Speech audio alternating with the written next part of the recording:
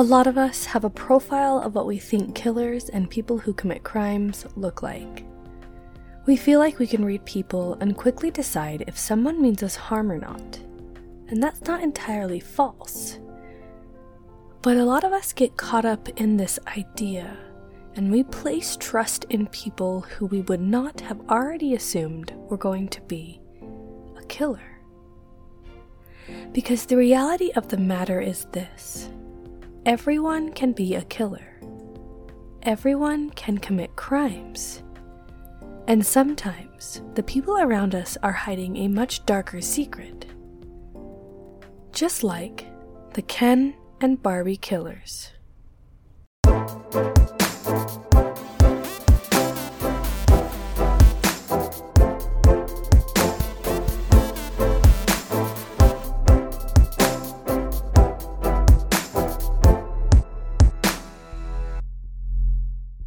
Hey guys, and welcome to my podcast. I'm your host, Lulu, and welcome back. It's great to talk to everybody again. This case we are going to cover is probably going to be at least 3 parts. There is a lot of information. It is a more popular case, but it is a listener requested case. She has been talking to me and emailing me and messaging me for a long time about this case, and I figured this would be the perfect case for February's uploads. That's because this is a killer couple, you guys. This is a murderous match, and that's just what we're going to call this. If I don't have enough information to do a 4-parter, that's all right. We'll just do 3 parts, and we'll throw in another murderous match at the end of this month. But yeah, like you heard at the beginning, this is the Ken and Barbie case. Like I said, this is a more popular case, but this is a really fun one to research, and to me, this is a very fun one to listen to. I have heard of this case multiple times, and I've listened to multiple different people cover this case as well. It is because it's one of those cases that just blows your mind to listen to, and you just don't understand how these two found each other, how they did what they did and were okay with it. You know, it's just like, I guess that's with all murder cases. But anyways, this is a more popular case, and like I said, this is a listener requested. And if anybody out there that's listening has any cases they want covered, email me at confessedobsessedcaserequest.com. I have another case I am currently working on that is another listener requested. I am very excited about that case. I'm actually trying to get the police reports that are public knowledge from the town that it happened in. Some of this is because it's an unsolved case, and it's kind of like the Kiplin Davis case where there's not a lot of information, so you got to do a lot of digging to find a lot of this information. I'm very excited about that one as well. This will be my first time reaching out to somebody and getting those actual police files. I already tried one way to do it, and unfortunately they did not have any of the files, so it is going to take me longer to get them. So that one's going to take a little longer while I try to get my hands on those. But that way we can, talk about exactly what happened in this case. But with the Ken and Barbie case, a lot of this stuff is already just out there. It is a solved case, it's closed, they were convicted and whatever. So it was a lot easier to get the information for. So like I said, if you have any cases that you want covered on this, you want to listen to, just email me at confessedobsessedcaserequest@gmail.com, because these are so much fun, and they kind of let you guys know that you have a hand in this podcast as well. You might not be covering these things, but you have a hand, and you are here, and you are part of this podcast. This is a family we have, and I love to do it together. Anyways, let's go ahead and hop into today's case. Like I said earlier, this is the Ken and Barbie killers. We are going to start this case off with just talking about the 2 killers involved that are nicknamed Ken and Barbie. As you guys probably know, if you have heard about this case at all, that is not their real name, that is just their nickname, and this was because they were both very attractive looking people. Like I said in the opening, we tend to have this profile in our head of what people look like. We feel like, all druggies look the same, and all murderers look the same, and all the people that are going to rob a bank look the same. But this is not true. Even though there is, some profiling that you can do, and you can look at somebody and know that they're not up to any good, Anybody can commit crimes. I might not look like a murderer, but I could decide tomorrow to go murder somebody, and it's not going to be based off of my looks. The reason these two got that nickname is because they were beautiful, and nobody would have guessed that they would have murdered anybody because they looked beautiful. This is not necessarily the best kind of profiling to do. In my opinion, you never should look at somebody and just assume you know what they're going to do and who they are, like the type of person they are. I'm not saying that I don't profile people, because let's be honest, everybody does. But when I tend to do it, I can feel their energy very easily, and I go off of the energy that I feel that comes off of them. Even then, though, that is not a foolproof way of knowing if somebody's up to good or anything. You really don't know what's going on behind the heads of the people that you speak to every single day. The very first person that I want to cover is Paul Bernardo. Now, Paul Bernardo is going to be the Ken in the Ken and Barbie Killer's name. That is who this man is. Paul was born on August 27th, 1964, and Paul had a very, very financially stable life. As you know, as we've covered a lot of different serial killers or killers in general, a lot of times their childhood is not the best. But like I just said with profiling people, anybody can kill you guys. You don't have to come from a bad background to become a murderer. And Paul didn't really come from that bad of a background. He had everything that he ever needed. He never had to worry about food coming on the table or anything like that. But an interesting fact of Paul's childhood is that Paul grew up with the parents Ken and Marilyn Bernardo. And he always believed that these two were his parents, that they were his birth parents, and he loved them to death. And it was just this perfect, household. But when Paul turned 16, his mother pulled him aside and informed him that that was not true. And that Paul was actually a child born out of an affair that she had had. This affair had happened because his mother had reached out and started a relationship with an old ex-boyfriend. Ken did not know, of course, at the time, and during this relationship, Paul's mother ended up sleeping with this ex-boyfriend, and he got her pregnant. Once Paul's mother discovered that she was pregnant with this baby, she decided it was time to let Ken know. And she told Ken that she had been cheating on him for a while and she was now pregnant and it was a mistake. So Ken did not know in the beginning of this affair, but he knew at the end of this affair. Instead of leaving Marilyn, Ken decided that he was going to stay with her and they were going to raise this baby as if it was Ken and Marilyn's baby. I give props to Paul's father. I cannot imagine staying with somebody who cheated on you and became pregnant. And I also can't imagine raising a child that's not yours, that you knew was somebody else's because your wife slept with somebody else. That is a very, very difficult thing for Ken to decide to do. But obviously Ken did it very, very well. Because Paul never, ever would have guessed that Ken was not his real father. After this first affair, I do not believe Marilyn ended up cheating on him anymore, and Ken and Marilyn had a very strong relationship after this situation.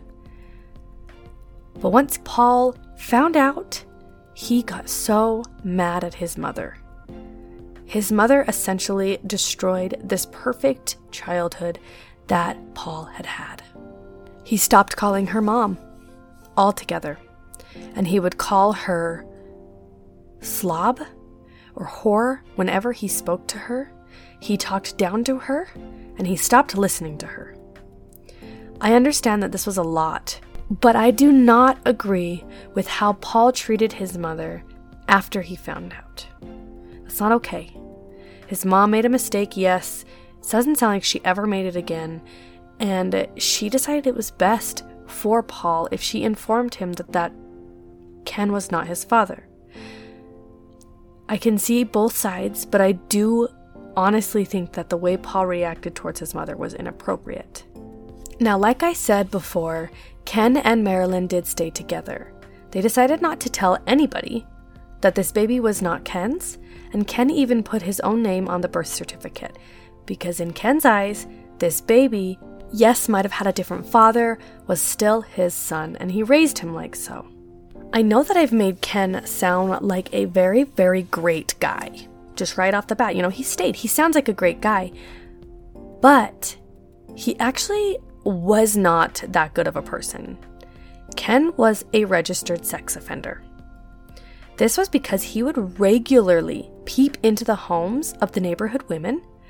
He would molest Paul's older sister, who was Ken's biological daughter, and this is what would put him on the sex offender registry. So as much as it sounds like Ken was a pretty good guy and stayed with Marilyn after she cheated on him, he really was not that good of a guy, and I wonder if Ken knew that he would not be able to find another woman being on this sex offenders list. That could be why he stayed. Like I said, that is not a fact or anything. That is just me guessing. After this point, Paul just grew up with a lot of anger. He was very mad at his parents. He was very mad at the world. And this is when Paul would start to use his good looks to charm the women around him. He learned very, very quickly that he could flash a smile and manipulate everybody around him, especially women. At this point as well, Paul was starting to fantasize about some very dark things. We've brought up fantasies before and BDSM and things like that, and I'm not saying when I bring them up that they are bad at all. You can very healthily act on any of these darker fantasies and never have an issue. And Paul started off like that. He started off enjoying what is known as a humiliation fantasy. So he would go on and start to manipulate these women around him, and he would start to use these dark fantasies that he had on them, whether or not they consented. And that is the line for healthy fantasies and unhealthy fantasies. You always need to have consent. And Paul didn't really care about this. He would go on to graduate college and quickly become an accountant. This would bring in a ton of money and a lot more popularity, because now Paul was not only good looking, but he was also rich, to a point. He would start to pick women up and manipulate them and then act out these dark fantasies, and they would just start getting worse. Whether or not the women consented to the humiliation that he enjoyed, it was never in public, and he began taking these women out and humiliating them in front of people and out in public. This would follow with hitting and beating them. Paul would become abusive. He would become abusive behind closed doors, and he would become abusive out in public. A lot of the times when he would start humiliating and abusing these women, no matter how much he tried to manipulate them to stay, though, they always left, which is congratulations on them. It is hard for people to get out of that kind of situation. But this didn't stop Paul, because Paul would start to walk around very, very late at night and look for girls that he could humiliate and that he could beat. This is when Paul would take another big leap into the unhealthy, and he would begin to rape these girls. It wasn't like he was raping these girls with a mask on either. Every single rape, these girls would get away. They would be alive, not necessarily get away, but they would be alive and be able to go to the police. They could give the authorities a very accurate picture and description of Paul because they saw his face. But Paul, learning how to use his good looks and his manipulation and his flashing smile, was always able to deflect the police and talk his way out of it whenever they came to question him. And he never got charged for any of these rapes. And this would be about the time when Paul was sitting at a restaurant when he looked up and spotted a beautiful woman. He would walk up to her and he would start using his charm. And she liked him. She liked him a lot. The chemistry between these two was so fierce that right off the bat, they could not keep their hands off each other. You guys, they just met.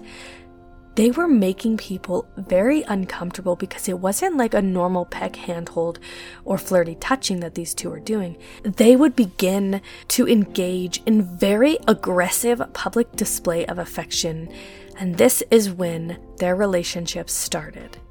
This is the point where Paul met Carla.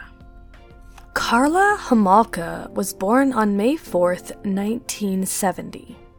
This put her about 6 years younger than Paul, and she was born to the parents of Dorothy and Carl Homolka. Carla was the oldest child and had 3 sisters under her. I don't have a ton about Carla's childhood, but I do know that it was pretty normal. She never had any weird turning points. She never showed any concerning behavior. As she grew up, it was very clear to her how much she loved animals. She had decided she was going to begin to work at a veterinarian clinic after she had graduated high school, and she was going to take the first steps to starting that as a career. Before she graduated, though, she would meet Paul. Like we talked about earlier, Paul and Carla met in 1987 when Carla was only 17 years old. Paul at the time was 23. Like I said, they were 6 years apart, and this is already a red flag. Not necessarily the age gap, because age gaps are not really a thing when you get older, but Carla was a child, you guys. And the relationship between these two would become very serious very quick. And these two not only started their sexual relationship early on, and that's not necessarily a problem. People do that every day. But this is when they would start to share their fantasies and things that they both had done, for example. And obviously, when you first start a relationship, this is not uncommon. And you do have this time where you talk about things, your likes, your dislikes, things you've done. So that wasn't really the strange and concerning thing. The strange and concerning thing was that Paul had begun to disclose some very scary things to Carla. This is when he would start to talk to Carla about how he was participating in raping young girls. He informed her that he was actually the Scarborough rapist. When he told Carla this and told her that he was the one responsible for raping many of these young women, it didn't seem to faze Carla. She told him that she was okay with it and that she was okay with him continuing the raping. She actually started to encourage this behavior in Paul as well. This caused Paul to fall for Carla harder and harder every single day. It got even better in Paul's eyes when Carla would begin to talk about her sexual fantasies that she had, and they matched Paul's almost perfectly. Paul enjoyed making fun of his significant others. He enjoyed embarrassing them and calling them names. And Carla enjoyed being called names, which is not necessarily an issue. Like I said, people are into this kind of things. But it just made Paul fall more in love with Carla, especially when she began asking him to do things like hitting her and inflicting pain on her. Like I said, this is not necessarily a bad thing. There are plenty of healthy relationships where this happens in. But the fact that Paul had literally told Carla that he was raping random girls in the middle of the night, and she was okay with that, on top of some of the other things that these two were doing together, that is really what makes this a concerning situation. And before Carla met Paul, Everybody knew Carla as a very sweet and smart girl. She was very, very popular actually in school, and nobody would have ever guessed that she had any ounce of evil running through her veins. These things started to change though when she met Paul, and it was almost like either Paul was changing Carla or Paul was awakening the monster inside of Carla that had been asleep for years. Their relationship would be very, very strong for a very, very long time. Carla in love with Paul and Paul in love with Carla. But remember how Paul enjoyed raping those young girls? Paul also enjoyed how young Carla was when they first started dating. And Carla had begun to age at this point. So she did not necessarily look like that young 17-year-old that she was.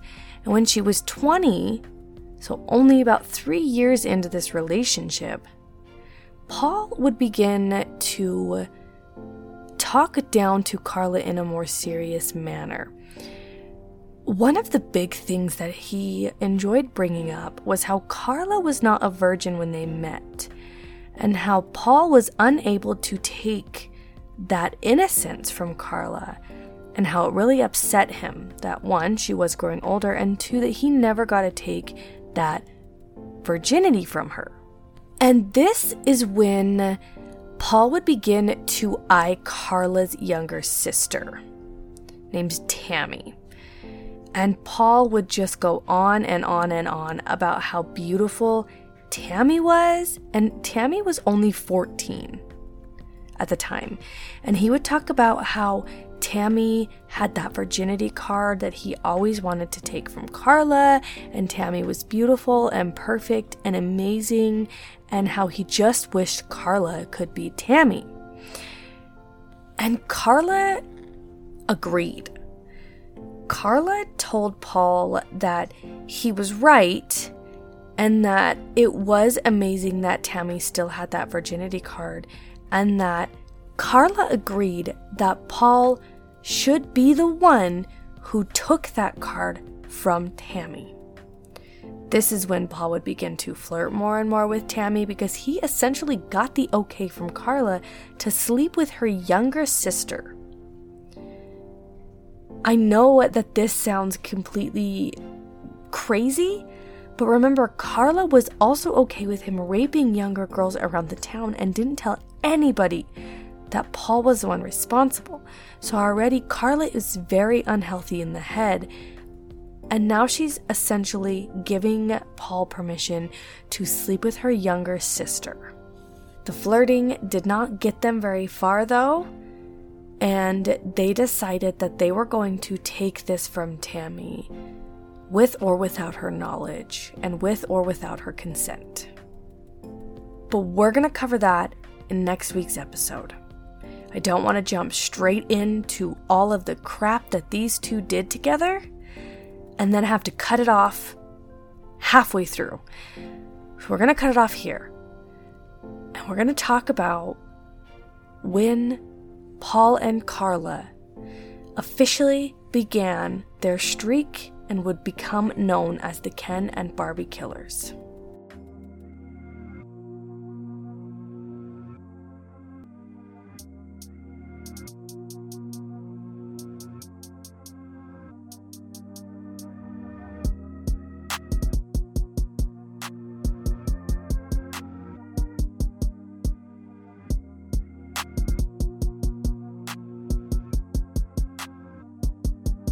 There may be false or misleading information throughout this podcast.